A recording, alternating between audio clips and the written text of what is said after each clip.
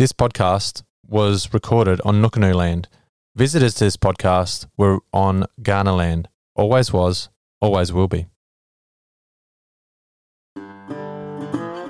Hello everyone, welcome to SAPA Podcast, a podcast for leaders of education in South Australia, where we talk with experts in teaching and learning and effective leadership as we navigate our way through one of the most challenging and rewarding professions on the planet. That's right. Welcome, everyone. Episode 4 for the SAPA podcast, South Australian Primary Principals Association. My name's Adam Wilson. I am the lucky to be host of this podcast. I'm also the principal of Sterling North Primary School. And today we're going back to the roots. We're going back to our president, Angela Falkenberg, who's going to join me for just some out there thinking. How are you, Angela? Excellent, Adam, and good on you because you're doing this in your holidays. Oh, yeah, it is. So we'll timestamp it. What is it? It's the 19th of July. I'm sporting a bit of a beard at the moment, and I'm in a bit of a room where we're trying to do some maintenance. So you know how when all the maintenance occurs during the school holidays, that's what I'm doing at the moment. So if there's banging and crashing going on behind me, I promise you it's not me. It's the building guys. Today we're going to think outside the box. We've got a no budget podcast here where we're going to solve or attempt to solve some big problems, from teacher shortage, poor facilities, the IESP process. We're just gonna nut out a few ideas, and there's no bad idea here, Angela. So, what do you think about solving the problems of education in South Australia? I think it's a great opportunity for two very clever people such as ourselves. Oh, of course. To let our what do they call it? Yellow box thinking. Yeah. Yeah, Yes. Yellow box. So we're going to start. You're going to kick off first, and then I'm going to have my ideas afterwards. I will quickly say that our opinions are our opinions and don't represent the SAPA board. It's probably important that we say that. Yeah, but as you said, we're very important, very clever people. So teacher shortage. We have seen a teacher shortage not only in South Australia but across Australia, and I think it's gone further than Australia as well. What would be something if you had no budget limit, you were in charge of everything teacher shortage, what would you do, Angela, to solve that issue? I'm not going to have a no budget limit because at the very heart of it, I'm kind of a German economic rationalist, okay? So I thought, interesting, it is a worldwide issue, and Jill Biden only yesterday spoke to a National Congress of Teachers in the US and said, teaching is this amazing call to service, and as such, it's an act of hope. And I thought, isn't that a wonderful way to position the job? But the reality is there are elements of the job that are really, really unattractive. And a very wise friend once said to me, you can't polish a turd. You can't tell people that it's an amazing, hopeful job when they're bogged down in red tape, in risk assessments and so on, in endless 24/7 parent communication. So, my first thing is let's go back what actually is the job and who should best be doing it. So if I did have an unlimited bucket, it would be about resourcing the other bits of the job that aren't actually about our professional expertise. Even yard duty. Who can be doing that that could give teachers time for more planning? I do think we need a dedicated position, particularly for country and hard to staff, who really knows these communities and can sell the job, not a job. But, if you go into that community and connect to people's purpose. Current HR research is telling us that I will be happier in a job if what I'm good at and what I can do aligns with my moral purpose. So, if I'm someone who really values the environment, where's a school that I might be connected to Landcare or Trees for Life? Or, if I'm a passionate crafts person, how do I know what the craft groups are that I could be invited to? So I think we need to better sell the jobs in the communities and not just a job in public education. So we want to connect the teachers to the schools, you're suggesting, Angela. But to do that, we also need freedom for schools to be able to do things outside the box too, which is almost that yeah, but I think goes this alongside is about, like, there's working and living. Yeah. And it's the living component that, because I think principals can do a really good job of supporting teachers, But, I want to do mountain bike riding. Who can connect me with the person? And I know, Adam, you do a really good induction process up in Port Augusta, but that shouldn't have to be your responsibility. What might be the role of Lions clubs or local churches be, or footy clubs, in bringing people in and supporting them, and amplifying the very things that cause them to be passionate and actually to live a good life. And then I'd say pay people's HECS fees if it's an incentive. What's the accommodation like? What's the access to professional learning?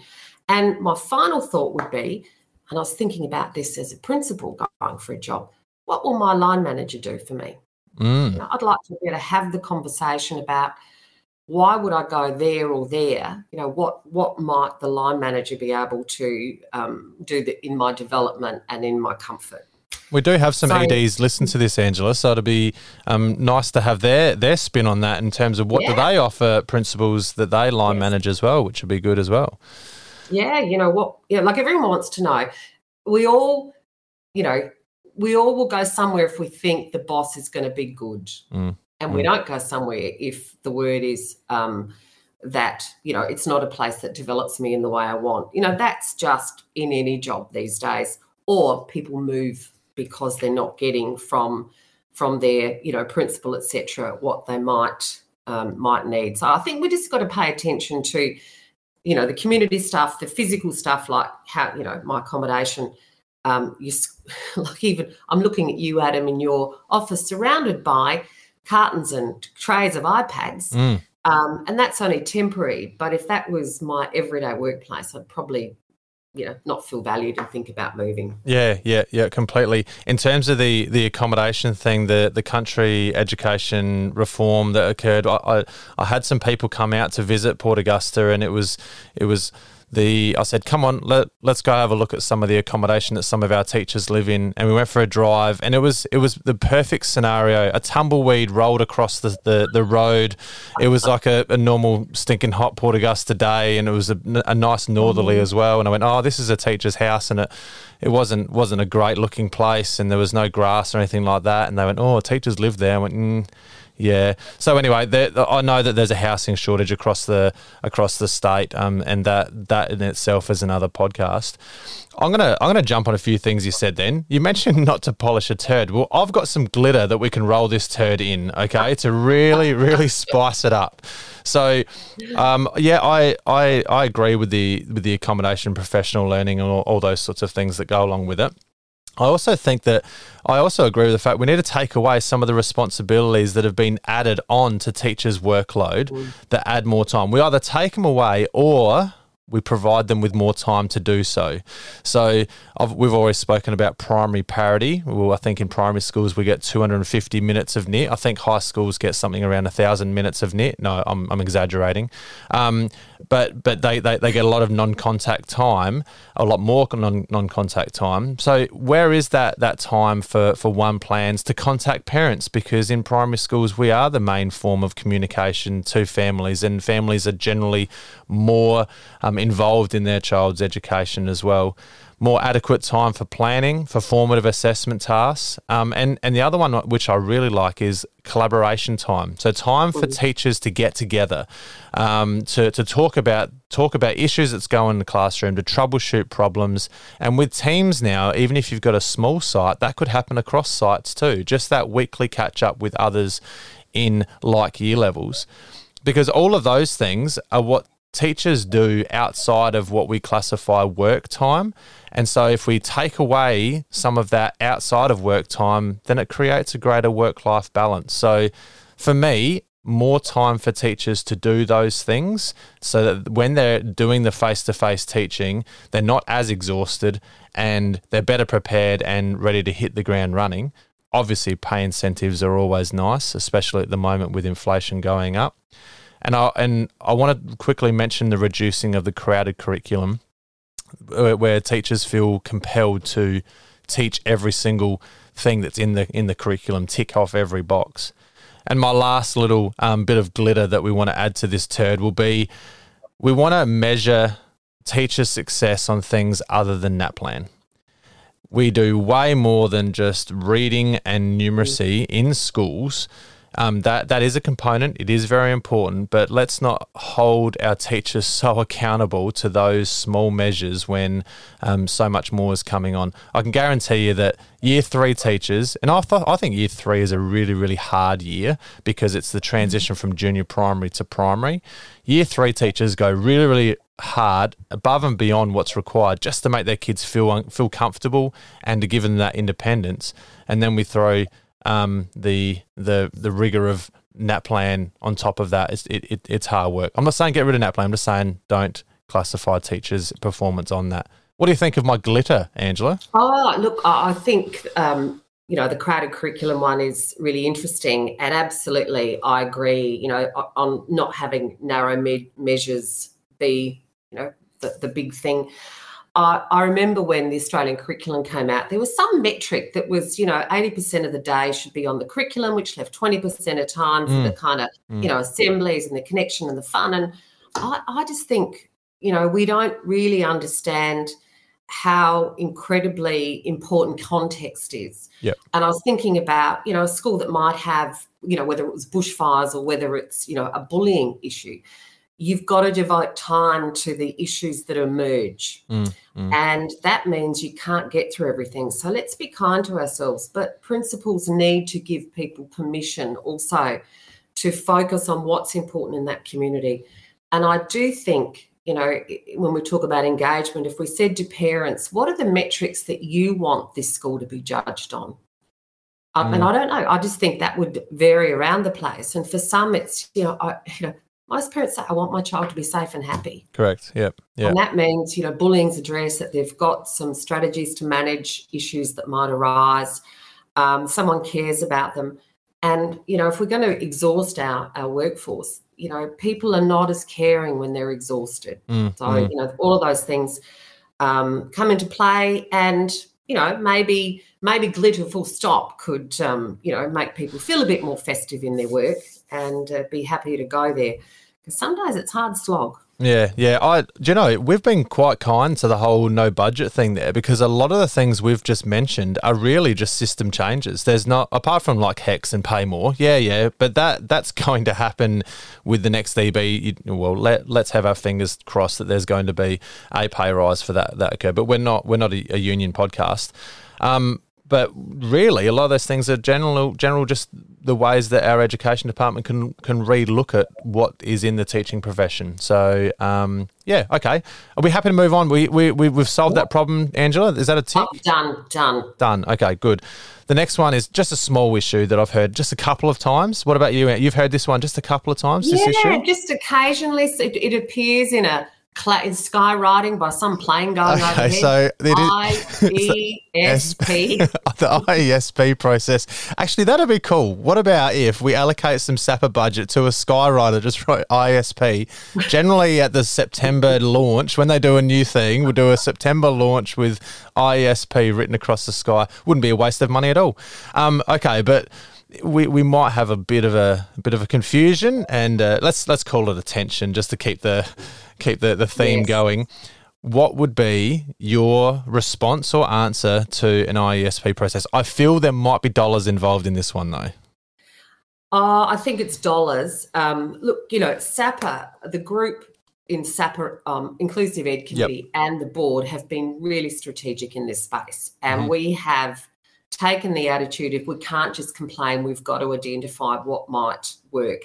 So certainly the no-brainer stuff about, and actually I want to talk about levels, not categories. I think there's a confusion at present. We have categories of disadvantage, and then we have categories of ISP, levels in ISP. So the low levels, it began with teacher professional judgment. I think we've got to go back to that. Yep. But I think also that's underpinned by teachers having access to training in areas that they might be less certain in. And I'll think about the role of specialists. I say that teachers are like a GP. They're a general specialist, a general practitioner. But when you have a child whose learning needs or behaviour or something's going on that requires a deeper level, we refer them to a specialist. And that might be someone in support services, but the intention is to identify the appropriate interventions and treatments. it shouldn't then require a whole lot of paperwork in order to access that intervention. Kind of know what's needed. A specialist worked along and said, this is what it is. Whether it is hand strengthening exercises to build up, handwriting skills, whether it is strategies to help kids manage emotional dysregulation or so on. But I was reminded of, remember Lorna Earle, Professor Lorna Earle once saying that the more time we spend on accounting, the less you spend on accountability. So a process that keeps teachers and leaders' time focused on teaching and learning is so critical and not on form filling. And, we develop these templates which might meet the needs of one group, but actually serve to take time away from teaching and learning. It's the wrong process for me. So I think, whatever it is that people need to do to access the specialist time or support should be the most streamlined, the least, demanding of teacher time, but results in the interventional treatment that the child needs. It also is, if you talk about that process of something being quite easy, it is easy if parents are engaged and they've got a better socioeconomic status as well. They've got the ability to pay for the visit to the speech pathologist or the psychologist and so forth as well. So at the moment, I feel like we've got this unleveling between parents who can, and also their location as well. We don't have a lot of country psychologists or speech pathologists as well. So if you've got an issue, the active parent won't have to worry about waiting for the department to fill in all the paperwork, as you mentioned. They just go, I'm just going to go and speak to my doctor and speech pathologist, and the answers are then created. So why is it so long for our education department to do that process? Is that what you're talking about, Angela? Well, I think it's that, and the idea that, if I can, my teacher professional judgment says this child has difficulty self-soothing, so they have little meltdowns. What they need is, a 5-week intensive program on blah. Then there you go. Let's do it. Let's do it. Short, sharp. But because I've then got to fill in an application and go through all this process, I just think we've got to reduce that burden, and because it became a burden. And the reliance on diagnosis, I think, has had a really unintended outcome. As you've said, that is a disparity between access of families based on economics or geography. But it's also, I think, parents are pursuing a diagnosis even when the school might be able to manage whatever it is, right? I'm trying to make this sound simple, but this pursuit of diagnosis by so many families concerns me, because I believe it sets them up for an expectation that because my child's been diagnosed with blah, they will now get X. Yeah. Whereas the teacher says, actually, this is the behaviour we want to work on. It's not about the diagnosis necessarily. It's the child is having difficulty with this. This is what we want to do. So I think there's some tensions in all of this. And a colleague yesterday was saying to me that, the whole NCCD stuff, along with NDIS, has just made our jobs more tricky. Yeah, complete. And the idea of NCCD collection data. Thank you. Yes, correct. The idea of that, I'm still not sure of the purpose of that and how we get funding based on that data collection. We've been doing it for 4 or 5 years now. So, anyway. It goes to the federal government, who then give money back to the state. Okay. And so the department gets money based on it, and then they decide how it's developed. So, it would fund sections of the department who looking at specialist support, support services. It's money into IESP. I don't know the exact breakdown, but I have asked the question. Whereas some states, schools get more of that percentage of money than others. Okay, well, my answer to this very simple issue is very similar to yours, Angela, but I'm looking at dollars. I spend it straight away. So I've got a simple answer, and that is we currently get a student with disability grant, triple it. Triple it, so then principals then have got the freedom to allocate for those short-term interventions. Exactly what you said before. If a teacher has a professional judgment call and need an intervention, we need to have the money to be able to do so. So the students that access our IESP grant is far greater than the grant we actually get. So therefore, we need to triple it, if not quadruple it, because that will provide principals and schools greater freedom. And, you know, if there has to be an acquittal process to ensure that money's spent on kids, then I'd be happy to do that, because I'd have the freedom not to worry about doing all the rocks and razzes and all that sort of rubbish. That's my first answer. What do you think of that one? Yeah, I think the money, and then I think I would like people to access professional development, because I do think that there are teachers that are sometimes operating out of their expertise. Agreed. Know that. Which is my third dot point, Angela. So thanks for the segue.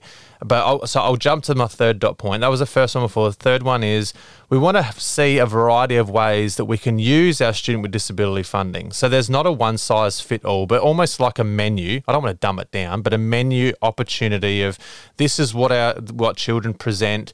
This could be a way that it could be used. And I think 2 episodes ago, I spoke to Marg Clark around the way that she uses a nurture model. What a great way to share that with people across the state. You know, it is a successful model. It is an expensive model, but if people knew about it and could budget for it, then why wouldn't they do it if it's going to be successful? We don't want money without the answer, which is what you just said then. Can I add Puzzy Sauerberg? You know, he was really clear that it's not about the resource, it's the quality of the resource. Yeah, spot on. And so, you know, what you're talking about is evidence-informed quality programs. And understanding why Margs is successful means we understand the training that the staff have had, the deliberate setting up of the environment. These things are not ad hoc. And so I really like that idea of you know, the money and the programs that are working being shared and, you know, promoted around our system. Yeah. And my last one, which comes back to the assessment, which I know shouldn't be the main driver, but these are specialists, psych, speech pathologist, hearing, OTs. They are all the specialists that we sometimes need.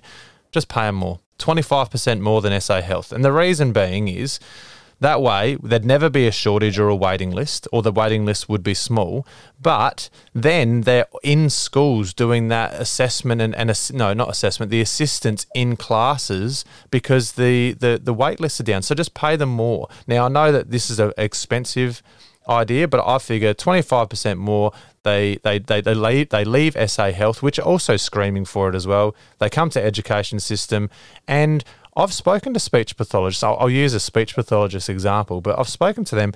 They don't like doing tests all the time. They don't. They actually like doing the professional learning.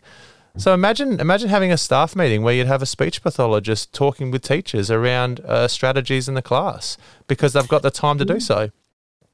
You know, the SAPA Inclusive Ed Committee recommended that last year, that it was a 70-30 split, I think we said, or, you know, 2/3 assessments but 1/3 coaching, professional development, because we acknowledge that could be pretty dry doing that, particularly if you got in the job to actually work with children. And even, you know, we're not always thinking about, you know, the assessment's one thing, but it's then supporting the teacher or SSO to implement the necessary program to achieve the goal we've set for the child. Because this should always be about, is the child better off as a result of this work? And is the teacher better off as a result? It's kind of what you're saying as well around, you know, using the money to meet the needs of everyone in this big intervention space. But imagine if also the other thing I was thinking of is if they're paid more, then they're seen quicker, and it could. This is my naivety, but just run with me, Angela. It could alleviate the health system in the private sector, because they're going to their school for assistance. They're going to their school to get that education and that diagnosis, because we've got enough of them and they all want to come and work for education. So anyway, here I am spending millions. But there's my three dot points there. What do you think, Angela? Have I got a chance? Look, absolutely. Look, if you and I are in charge, obviously we would allocate funding somewhere, but we'd have to cut it from somewhere else. Yeah, I know. That's the sad thing. We're not here to talk about that podcast. The cutting of funding, that's another podcast. In fact, we may not even get to that one. Yeah, okay, we're happy to move on. We've just solved that issue. Sure. So the next one is poor facilities. Now, this isn't for every school, but it is for a lot of schools. Would you say, Angela? You speak to principals. Is it for a lot of schools? Yeah, and I visit schools, and I can be genuinely perplexed about the state of play in some, and then so impressed with the community support for some schools. Like the volunteer work and the working bees that do wonderful things in the grounds.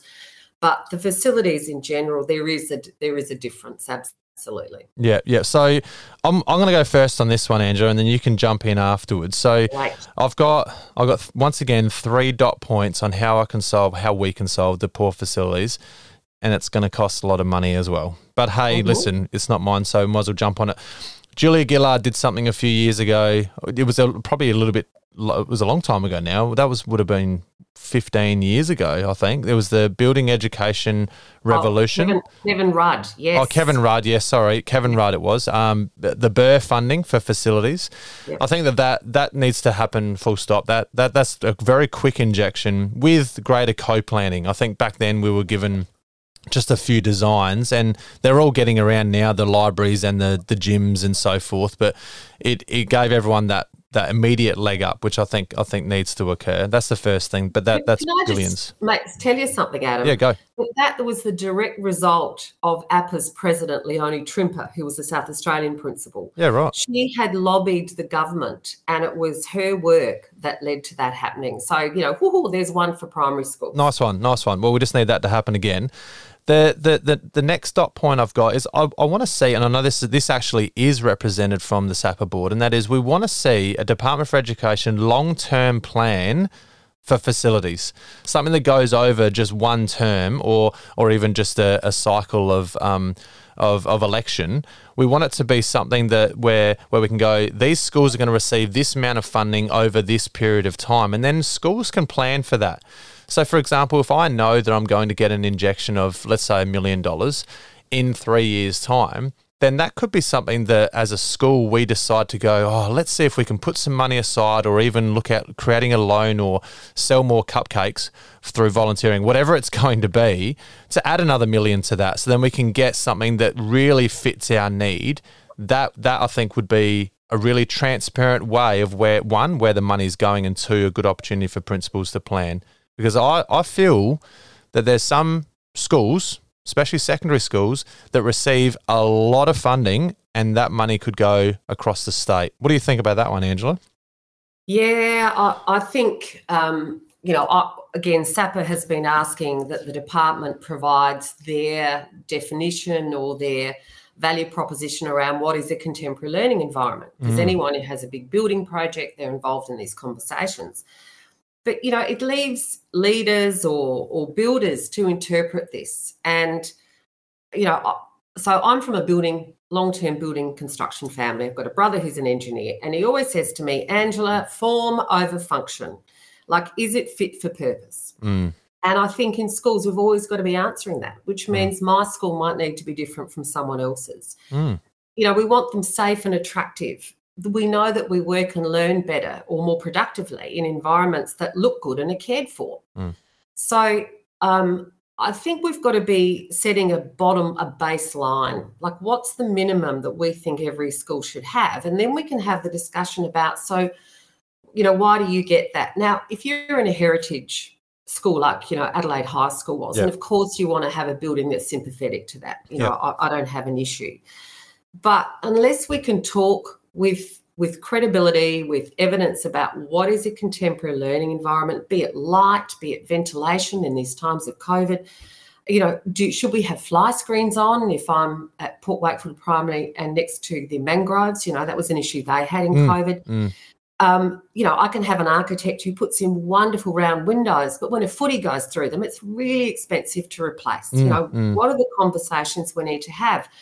And how might an informed, an education system think about the use of space. And there are examples in New Zealand. There's examples in I can't think of the school in Victoria that worked with some really high-end designers. Julia Atkins, Stephen Heppel are all really clear about how spaces should be. If I have kids that have difficulty regulating, they should have a quiet space. But I can't do that in an egg crate classroom, building. So I think this is a really important piece of work, and I'd like to propose that all funding stops until we sort this out. Yeah. And like you said, Adam, map it, have a look at, what's in my 5-year plan, what am I getting? And is it okay that freight means that I get corrugated iron when you get sandstone? Yeah, exactly. And I just think we need to have these conversations about why we make the decisions, at least be honest about it. I also remember when you're talking about those funny situations with fly screens and so forth. When the Burr funding came out, I was in Pirie at the time, and it's quite hot in Port Pirie as well. And when the air conditioners turned on, the windows opened, so it defeated the purpose of doing it. So it was a clever model for schools with better climate, and they weren't really fit for purpose all the time. My last dot point here is I think that there could be some creativity for governing councils and leaders that have that vision that could be backed by the department with a 50%. So this is my submission, and that would be that if schools could save and put some money aside and spend some of their larger SASIF, if they have got larger SASIF, and the department can go, right, we'll match it. Whatever you put forward, we'll match. And then it is fit for purpose. It is that ownership by the community. Excuse me. It is, then schools are invested in this building that they've helped pay for. But just the thought of going, I've got just over 300 kids. Just the thought of going, oh, right, I'm going to have to save up $2 million. It's just not going to happen in the time I'm going to be here. So, yeah, that's my other mini proposal there as well. Have you got any other answers for poor facilities at all, Angela? I think, where you do have expertise in your community, and like you've said, if they can be engaged in the design, cost cutting is possible. I've preferred to do a lot of my site-funded works because, you can have strong community links, save money. And I know the previous minister, I had met with him about some of the barriers that were put in for schools to pursue site-funded works. And he was really clear that seemed to be a good use of communities' money. If they were happy to save for it, invest in it, do small projects, felt the ownership, absolutely go for it. And we do have some SAPA leaders who have very effectively managed a whole lot of quite impressive site-funded works. Interestingly, I also discovered, though, that if I was a private school and I borrowed money from the government for a building program, I paid no interest. But if I was a public school and borrowed money, I paid interest. What an irony that was. I've done that process at my site, and I think it's a 2%. I probably should know that, but it's around 2%. It's great because I linked my home loan to it. It was amazing. No, I didn't for all regulative purposes. I did not link my. It was funny that though. Seems better. I had to do kidneys for fun and that's how I funded mine. So okay. There you go. I also I don't want to put make this a small issue. Like poor facilities is a big issue for principals. If it's a leaky tap to air conditioners not working, because what it does is teachers then focus on that rather than focus on curriculum. And yes. And it's just I don't know, we could add up the percentage of time and worry that each principal would have, and I feel that facilities would be far greater than what people would like, especially parents.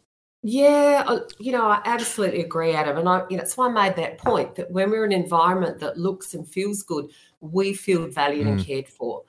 I think we see that in the health system. We see it in why, businesses have lovely waiting areas. That first impressions is really important.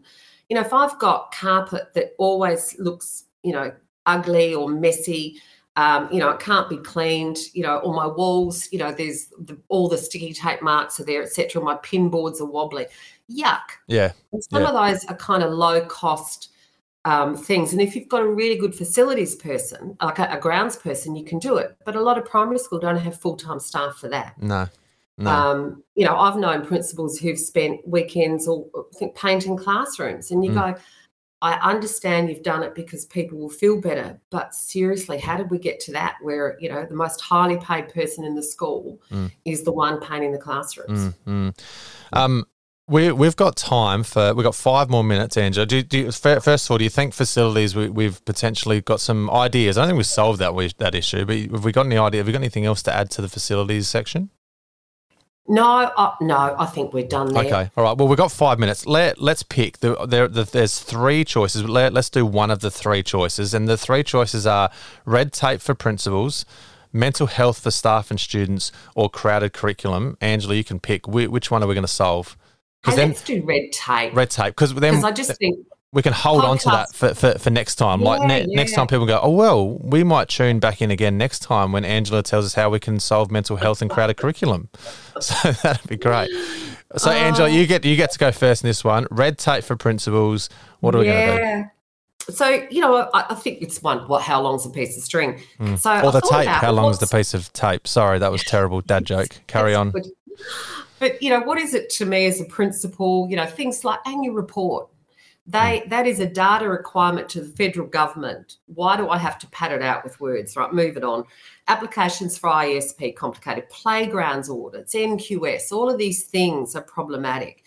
But I thought that, if we're skilled at having the reflection in our own site, like conducting an internal review in your own site about how processes are experienced, working with staff around flow charting the processes and decision making, are there things we could cut out in this? Because when we can do that at our own level, it builds our skills in understanding what can be improved. And I notice SAPA chat's often used by people for that, who talking to me about this process, which tells me that they're thinking maybe theirs could be better. The way we've always done things cannot be what we do. And as you've alluded to earlier, Adam, we keep having things added. So if we can't take stuff off at the same time, we will be overwhelmed. So I think a really big one is role clarity for everybody, and that's whether it's for principals or business managers or teachers, to reduce the shopping around for answers. What I see in schools is when you don't know, like you go to Adam and then you go to Fred and then you go to Mary, whereas actually Adam, should have said, but I'm not the person you're asking. It's Mary. You need to go to them first. And sometimes the shopping around or the processes are convoluted because actually we can't say no. We don't want to, say some. I'll take special leave as an example that emerges. People will contact me about that. There's such ambiguity, and you go, is there?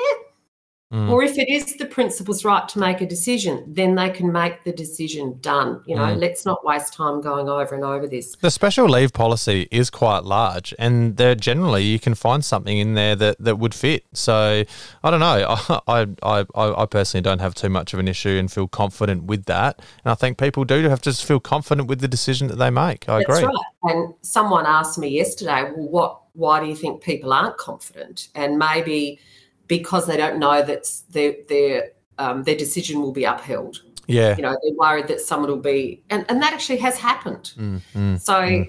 Knowing your stuff, I always say, know your stuff, know whom you're stuffing, and stuff them elegantly is the secret to leadership. And that was a quote by Lola May, so I can't claim it as my own, but it is my mantra. Yeah. So, having really clear policies that are short and sharp, having fact sheets available to guide people in decision-making, and for us to hold the line. I think the red tape, practice it in your site and then work with, SAPA and the SAPA board to give examples to the system about how we can save them time and money, because that's what this is about. Time is money. I think we've learnt a little bit from COVID. I mean, those one-page templates that are provided from COVID, where how do you get leave for this, and what happens if this kid's positive, and what do you do next? I've been looking at it on a daily basis, unfortunately, but it is a one pager, and it's really easy to follow. And I think that we could use that in other contexts as well. So, for example, ERMS, VSP, HRS. My goodness, I've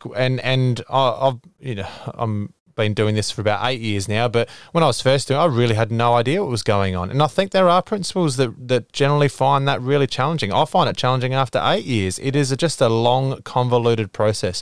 I wanted to find out someone's going to email me afterwards and say, it's easy, Adam. But I wanted to find out a teacher's leave, how much they had left. It took me forever.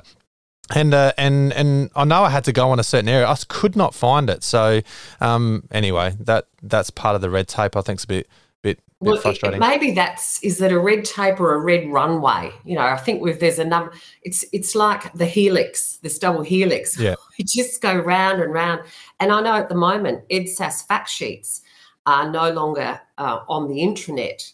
I did find them once. Okay. A couple of weeks ago, and then when I went back I couldn't find them again, but it did take me to a web page which says this page is no longer available. Okay, well that's because it's EdSAS, and you probably have to do that ready load run just to get on it, with like the Commodore 64 back in the day. Yes.